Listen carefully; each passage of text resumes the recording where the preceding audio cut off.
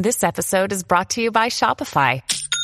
Forget the frustration of picking commerce platforms when you switch your business to Shopify, the global commerce platform that supercharges your selling wherever you sell. With Shopify, you'll harness the same intuitive features, trusted apps, and powerful analytics used by the world's leading brands. Sign up today for your $1 per month trial period at shopify.com/tech, all lowercase. That's shopify.com/tech. Hi guys, welcome again to another episode of When the Scriptures Become Real. Get a podcast where we learn, where we study, where we grow, and we try to become the best versions of ourselves as we can as we continue to serve our Lord. So today's podcast, what we're going to talk about, the topic is entitled "What to Do When God is Silent." What to do when God is silent. As I was thinking about this topic, this week and kind of seeing where I wanted to go with it. I thought about this when you think about silence, like in general, silence makes us uncomfortable. Isn't that kind of weird? Silence makes us uncomfortable. Now, I remember there was a time where a guy came up to preach a sermon, and he got up, opened his Bible, he was real quiet, and then he just stood there, and he kind of just like scanned the audience like 3 or 4 times, and people got real uncomfortable. So people started hitting the cough, you know what I mean? They started coughing, they started trying to move their Bibles, getting kind of fidgety. I mean, it was only like 2 minutes, but I mean, people just got so uncomfortable. Silence makes us uncomfortable. When someone is quiet for too long, we can't sit still. So we'd rather kind of do something than let God work. So the question for you and I, it becomes, how can we learn to trust God when it seems like he's silent in our lives? How can we learn to trust him when it seems like he's silent?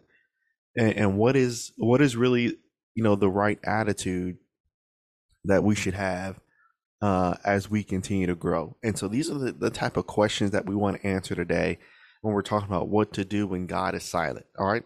So let's get into our first thing here. So number one, when God is silent, the first thing as Christians that we shouldn't do, we shouldn't assume that he doesn't care. When God is silent, we shouldn't assume that he doesn't care. So I read this before. It said that assumptions are the termites of relationships. See, assumptions make something out of nothing. You know how a lot of times, when you look at a termite, when they're kind of eating a piece of wood, they don't just eat it, real quick. Termite, they take their time as they're eating that wood. And so that's what assumptions are like. Over time, when something's not going our way, over time, when we just assume something, over time, if we don't, do all the stuff that we need to do, then things just eat at us, right? Envy starts eating at us, right? Bitterness starts eating at us. Jealousy starts eating at us. And the next thing you know, then we think the worst of God. We think the worst of other people because we've been assuming on our side. And so have you ever assumed something about someone because they were silent? Well, I guess they ain't got nothing to say, so I guess they don't care. Well, they haven't talked for a while, so I guess they don't care. But then you really find out that in the background, everything they've been doing has been for you. And then so it makes you feel small because you've been assuming because they were silent. So when God is silent, don't assume that he doesn't care because he's silent right now. And when I mean silent for God, obviously we know because of the scripture, he doesn't speak to us today as he did with the patriarchs. He speaks through the word. But when I'm talking about in terms of God being silent today, I'm talking about it doesn't seem as if God is working for you. It doesn't seem as if things are working out. I mean, you're doing everything you need to do, but it feels as if he's not listening. That's what I mean by silent. So here's some things that we do when we assume. When we assume, then we rush God. You remember in Genesis chapter 16, just turn there real quick. Again, if you're new to the podcast, we love to open up our Bibles here and give you guys a reference to go back and check for yourselves. So remember in Genesis 15, where Sarai at the time assumed that God had made her barren. But remember, all the way back in Genesis 12, God made the promise that they would have a son, both of them in their old age. So now look at what Sarah does because she's tired of waiting. Now Sarai, Abram's wife, bare him no children, and she had a handmaid, an Egyptian, whose name was Hagar. And Sarai said unto Abram, Behold, now the Lord hath restrained me from bearing. I pray thee, go into my maid. It may be that I may obtain children by her. And Abram hearkened to the voice of Sarah. And so when we assume, right, after a long period of time, when we assume that God doesn't care, then we rush him. So think about the time that Abram's living in. He's living in the patriarchal age. And in that age, that's when God was physically talking to man. So can you imagine in Genesis 12, when I believe Abram was 75. So in Genesis 12, you literally hear the voice of God giving you a promise that you will have a son. And year after year after year after year after year goes by and nothing happens. And God is, according to the text, up to this point, after that promise, God had been silent with him in terms of his promise to Abram. So can you imagine being Abram? And can you imagine doing all of this stuff? And then next thing you know, you're waiting and you're waiting and you're waiting and you're waiting, and God is silent. So now think about how Sarai and Abram felt here. So they said, well, how come nothing's happening? So because nothing was happening, guess what they did with God? They rushed him and they rushed the process. Then you and I do the same thing too. When things aren't working out, if you haven't, hopefully you won't, but if you decided to take things into your own hands, then you'll notice how wrong you really were. Right? So we rush God. Then number 2, when we assume about God, then we start complaining. Right? So many times when things don't work, next thing you know, we're complaining to God why things aren't working for us. Right? We got to stop doing that with him. Then number 3, when we assume about God, then ultimately what happens is then we lose faith in him because he's not acting. So look at this. Look at Luke chapter 8. And I wanted to notice this here. Luke chapter 8, and I want to look at verse number 25. So now notice what our text says here. So remember, after Jesus calms the waters, and notice after they said, Master, Master, we perish, in verse 24, notice the question that Jesus asked them in verse 25. And he said unto them, where is your faith? See, many times when we see things not going the way that we want them to go, one of the first things that we lose is faith. I know it's difficult. I've been there. It's hard.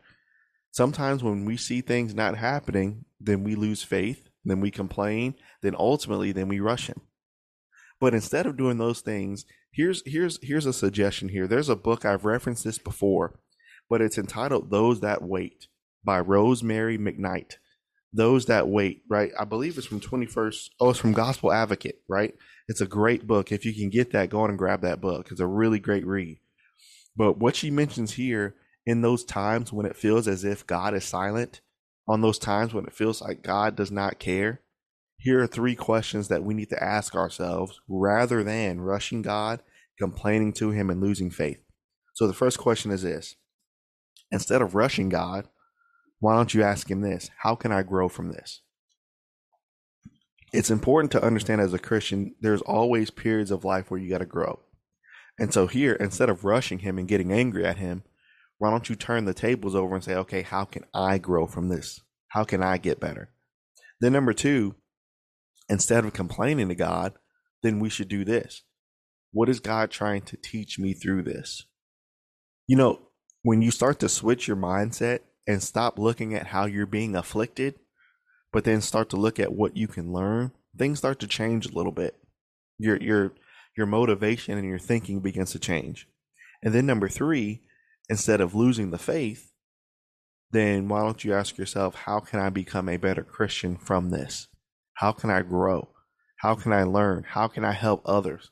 Right? Remember, we even referenced that before with Peter, right? Jesus told Peter, look, after you're converted, after you learn, then you go help someone else. It's the same way for us.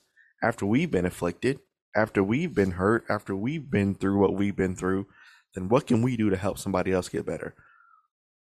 So the first thing for us guys is when God is silent, or when it feels like he's silent, don't assume that he doesn't care. Just don't assume that he doesn't care. Try to grow through those things. All right. And then number two, here's a big one here. When God is silent, stop comparing yourselves to other people. You know, I read a quote that said, comparison is the thief of joy. You know, right now, all of us, we're in this social media age where everybody, every second of the day, shares everything that's going on. I mean, they share their vacations, they share their exotic food that they're eating, they're sharing their relationship statuses, they're sharing everything, right? So when you think about this, so think about your situation right now. All right. Try to make this personal with you. So you think about your situation. And number one, it seems like right now God is silent for you. You've prayed to him. You've asked for help. You've asked for guidance. You've asked for strength. You're studying. You're learning. You're doing everything you need to do. But it feels like just specifically for you, God is silent and he doesn't care.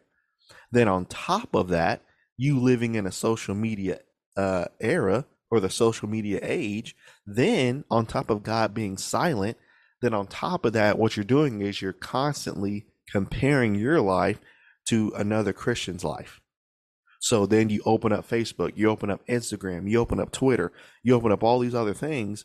You see people on vacations having a great time. And then you see people doing great things. You see people's relationships, that you see all this stuff, and you're like, hold up. Why is it working for them, but it's not working for me? See, when God makes you and I wait for anything, don't go down this very dark wormhole that you can go down by comparing your life to somebody else's. See, here's the trick that social media, it gets us all every time. See, the trick about social media is the only thing that you post and I post is good stuff. We never want people to see the struggle. We never want people to see the financial strain. We never want people to see the fights that we go through in our relationships. We never want people to see all that stuff, right? So we only post the cream of the crop. So now you scroll through Facebook, and if you got 1,000 Christian friends, all you see is everybody's lives, and you see how great they are. But no one's showing their struggles. No one's showing that stuff. So that's how social media tricks you. So let's say you're looking on Facebook and you see a great vacation pic, but you see that picture, but then guess what you don't see? You don't see their bank account of how they afforded that vacation. They could be broke when they get back home. You don't know. You see a great couple, or you see a great picture. That's wonderful. That's beautiful. That's great. But guess what you don't see? You don't see the fights. You don't see the disagreements. You don't see the family situation. You don't see the family dynamic of that. You don't see that. You see the good stuff. And so then you begin to ask yourself these questions like this. Well, why does God seem to bless everyone else but not me? God, are they better than I am? God, do you believe that they're more prepared than I am? Does God favor them more than me? So you're going to go down, and you see how easy it is for a Christian to go down this very dark wormhole. It's so easy to do it. So in order to protect yourself from going down this deep hole, we have to understand this one thing. You got to understand God's character. If we don't understand his character, then we'll blame him as Sarah did in Genesis 16. So here's one thing about God. Actually, here's three consistents about God. God will never lie. God will always keep his promises. And God is not a respecter of persons. So remember what Peter said in Acts chapter 10 after Cornelius' conversion, right? Remember, Cornelius was a Gentile. And so what Peter said there in Acts 10 was, I perceive of a truth that God is not a respecter of persons. So God will not bless another Christian because of their money. God will not bless another Christian because of their last name. God will not bless another Christian because of their skin color. God is not a respecter of persons as we are. So you have to understand God's character, because what you can easily start doing is, without you even knowing it, you can start blaming God for something that's not his fault. And we got to be careful with that when we're going through our problems and when we're going through our issues. And so remember, what does James say about God? God gives to all men, specifically about wisdom, God gives to all men liberally. So here's the problem sometimes. When we see others blessed with earthly things, like a great job, or they're blessed with a great marriage, or they're blessed with a great career. See, everything seems all good, right? When we see them, and I'm putting up quotations, when I see them winning in life, and then we see us losing. See, those that have competed, naturally you view everything as a competition. Naturally. So for me, it was basketball. For others, it may be other sports. For others, it may be other things. But if you've grown up competing, you compare everything to a competition. It's just, you learn to get out of it as you grow older, but that's what happens because all you know is competition. So when you look at things as a competition, then what happens is we begin to look at each other, and I'm talking about brethren, we start competing with each other. So why does it seem as if, and again, I'm putting up quotations here, why does it seem as if this brother is winning in life and it seems like I'm losing? You see, when you physically compete for something, number one, if you give effort and you compete, most times you win. And when you win, guess what you get from winning? You always gain something from winning physically, whether that's a ring, whether it's a trophy, whether it's a ribbon, whether it's, accolades, your name plastered somewhere, a plaque, you get something. So when you put forth effort and when you give that competitive spirit towards whatever event that is, you will always gain. 100% of the time, you will gain. But in life, we can't look at life, and specifically Christianity, we can't look at Christianity that way. So we can't look at Christianity as if, well, it looks like they're winning and I'm losing. You can't do that because you're going to go down a very dark hole. You can't do that. So we got to stop looking at each other as if, well, it looks like they're winning at life and it looks like I'm losing at life. So therefore, since they're winning, what does God see in them that he doesn't see in me? See, now the jealousy and the envy and all that starts to build up. So one thing as Christians that we got to understand about God, we have to understand the growth process. All right, y'all understand what I'm saying? We got to understand the growth process. So here's the thing about the growth process in Christianity. And this is a concept that the Bible teaches, but I was also reading a book by Tim Grover. Not everything in that book is, the best way to do things, but in terms of mindset and winning, there's some good concepts. Just like anything, you got to take the good, and you got to, kind of throw the bad away. But in terms of the process, he mentions in his book and in his interview, he said the process of growth, right, as a person is non-negotiable. But he said, here's the problem. This is why so many of us don't want to grow. And remember, we're just talking about as a person. So many of us sometimes don't want to grow because the end result of our effort isn't always there. So he mentions this. He mentions you can go through the process of growing. You can give effort. You can give time. You can give energy. You can give everything that you've got to something. And someone else that wasn't as meticulous as you, someone else that didn't train as hard as you, someone else that didn't have to give all the effort as you did, someone else that didn't sacrifice everything that you did, they can get the reward. So Now let's roll this over to Christianity. What happens? Remember, we're talking about comparing to each other, right?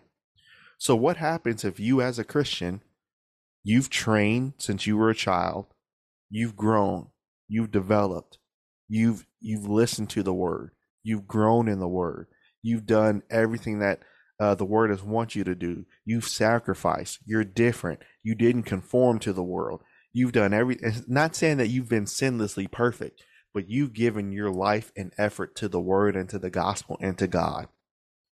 But then someone else, another Christian, that may not have given that effort that you have, but let's say they fell away. Let's say they weren't, let's say they didn't grow up in a great household. Let's say whatever you want to say there. But you look at and you compare and you say, well, wait a second. Why does it seem as if things are lining up for them? But for me, that's been here this whole time, why does it seem like it's not working out for me? So you got to understand the growth process. See, God is not God's not looking at it as, well, this Christian's more deserving of this than that Christian. Well, let me give this Christian that and let me not give that Christian that. God is not a respecter of persons. So we got to understand that about God. And we also got to understand this about the process of Christian growth. Sometimes as you grow and you do what God says, sometimes you won't get a reward. Sometimes what you'll be rewarded with is a harder life. Is that fair? It's not up to me to say that that's fair or not. In our human eyes, is that fair? No. In our human way of thinking things, it's not. But you don't know God's plans.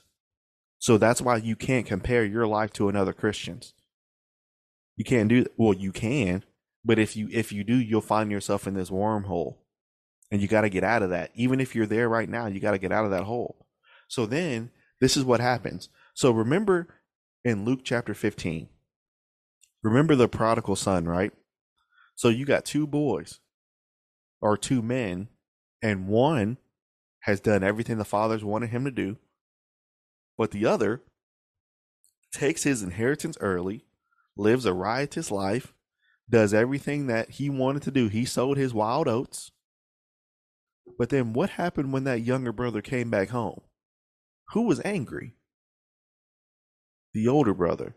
So guess what the older brother was doing with his younger brother? He was comparing. Well, look at this. I want to read it too. Look at Luke 15. I don't want to kind of glaze over it. I want to read this. So remember in Luke 15, so after he comes home, so he arises and he goes up to his father. And so notice this. Look at verse number 29. So in verse 28, it mentions that the older brother was angry. So now watch what he says in verse 29. Here's the comparison verse. And he, talking about the older brother, said to his father, look how many years, and lo, how many years do I serve thee? Neither have I transgressed at any time, yet you never gave me a kid, that I might be married with my friends. But as soon as this thy son was come, and devoured thy living with harlots, you killed the fatted calf for him. So look at what the older brother's doing here. The older brother here is comparing, and I'm putting up quotations so we can understand in our context. He's comparing his Christian life to the younger brother's Christian life. Well, Father, I've stayed here and I've done your commandments. Father, I stayed here and did everything you wanted me to do. Father, I stayed here and I'm not the one that asked for my inheritance early. I didn't do that. But everything that I've done, how come you're overlooking me? So you didn't give me anything. But he comes home, someone who took his inheritance early, someone who went out there and lived it up, someone else who did everything that they wanted to do, and you accept him as if he was doing everything that I'm doing. Now, I'm not sitting here, promoting or vouching for the older brother here, but I'm just saying, in order to understand the situation, you got to see both sides. So I'm not saying the older brother was right by no means, but can you understand where he's coming from? So how many of us talking to God have been the older brother? Lord, how come it seems as if I'm doing everything you want me to do. I'm living right. I've sacrificed. I've done everything you wanted me to do. I've done your will. But why is it seems as if all these other people are gaining more and I'm not? Look at what the Father said to him. He said, "Son, thou art ever with me, and all that I have is thine. But it is meet that we should make merry and be glad. For this thy brother was dead and is alive again, and was lost and is found." You see, instead of comparing, and I know as humans we're not perfect. I understand that. And I understand the concept of sometimes you see everybody. It seems as if sometimes for some Christians, you're always the cheerleader for everybody else. So, hey, good job, man. Hey, I'm proud of you. Hey, congratulations. Hey, I'm happy for you. Hey, congratulations. So you're like the cheerleader for everybody else in their life. But sometimes maybe you want someone to cheer for you. I get it. I understand. But notice what our job is. Our job is when a brother comes back, and I'm talking about with anyone, our job is to rejoice and be glad with them. So if someone gains something that you don't have, rejoice with them, truly. When someone is the Lord blesses them with this, truly be glad for them. When the Lord gives someone this, truly be glad for them. But understand this, as you're doing your job, as you're congratulating, as you're being happy, as you're being thankful, as you're being proud of, as you're being whatever for everybody else, just understand that the Lord has not forgotten you. I know it's easy to feel that way, but just know the Lord did not forget you. And it's not like the Lord sees everybody else as better than you. Just understand that you're still going through the process. So the Lord bless so and so and so and so and so and so with things early, or with things earlier than you. Rejoice and be glad with them. But understand that your time is coming. So what is your job and my job during that time when God is silent? Keep going through the process. So what's the process? I keep seeking first the kingdom, Matthew 6. I keep evangelizing, Matthew 28. I keep growing, 2 Peter chapter 1. I keep doing it and doing it and doing it and doing it and doing it and doing it. You see why with the Christian process, you got to be relentless with it? So we got to understand Colossians 3. Growing in the Christian process is not about getting stuff at the end. So I'm not just a Christian just to get married. I'm not just a Christian just to get stuff. I'm not just a Christian just so God can bless me. I'm a Christian so I can get to heaven. So while I'm here, until the Lord gets back, whether I'm blessed with something or whether I'm not blessed with it, what is my job in the process? Grow, work, work, work, work. Can it get tiring sometimes? Yeah, it can, but work, work, work. Are you going to be everybody's cheerleader at times? Yes, but keep work, work. You just got to keep going. It's tiring sometimes. Look at Job. You think he was tired? Look at Joseph. You think he was tired? Think about Christ. You think he was? So we have examples of patience. Remember in James, I believe it's chapter 5, it says when you're going through, look at the patience of Job. Look at the Old Testament. So this is why we have the scriptures here to help us. So when God is silent, guys, the two biggest things that we can't do while God is silent, we can't assume that he does not care. We can't assume that. And then number two, we got to stop comparing my Christian life to somebody else's Christian life. We can't do that. So we got to remember to keep going through the process, keep walking that narrow path, keep doing what God wants me to do, and understand he has not forgotten, understand he sees, understand that he cares, and keep working. Rejoice with them that rejoice, and keep working. Just keep going hard, keep working. There was a friend of mine, and he DM'd me and we were talking for a while, and he said, "Man, he said, I'm just kind of done with some things." And he said, "I just don't know. I don't know kind of where I'm going from here." And I told him, I said, look, man, I've been there. I understand I understand the concept of the things you're going through. But I said, look, bro, the best advice I can give you is you keep rejoicing with everybody else. And after you're done rejoicing, you go to work. So whether you get praise, whether you go to work, bro, work, go to work, get better, be a better Christian, grow up as a man, learn to invest your money, learn to do all these things, grow with people, serve God. You just keep going. Don't let anybody stop that process. Now, if someone comes along and can help you along with that process, okay, cool. But if not, you keep going, man. You keep going. And so with this process of growing with God, we have to understand that he still sees, that he's still there, and that if we do Matthew 6, if we do all these verses that we mentioned today, the Lord's going to take care of us. The Lord's going to take care of us. And so what to do when God is silent, right? It's a great topic. It's a really great topic, and it's a great study. And I hope you guys go back and look at these verses again. But as we talk about this, understand that the point where you are in life, understand that the Lord is walking right there with you.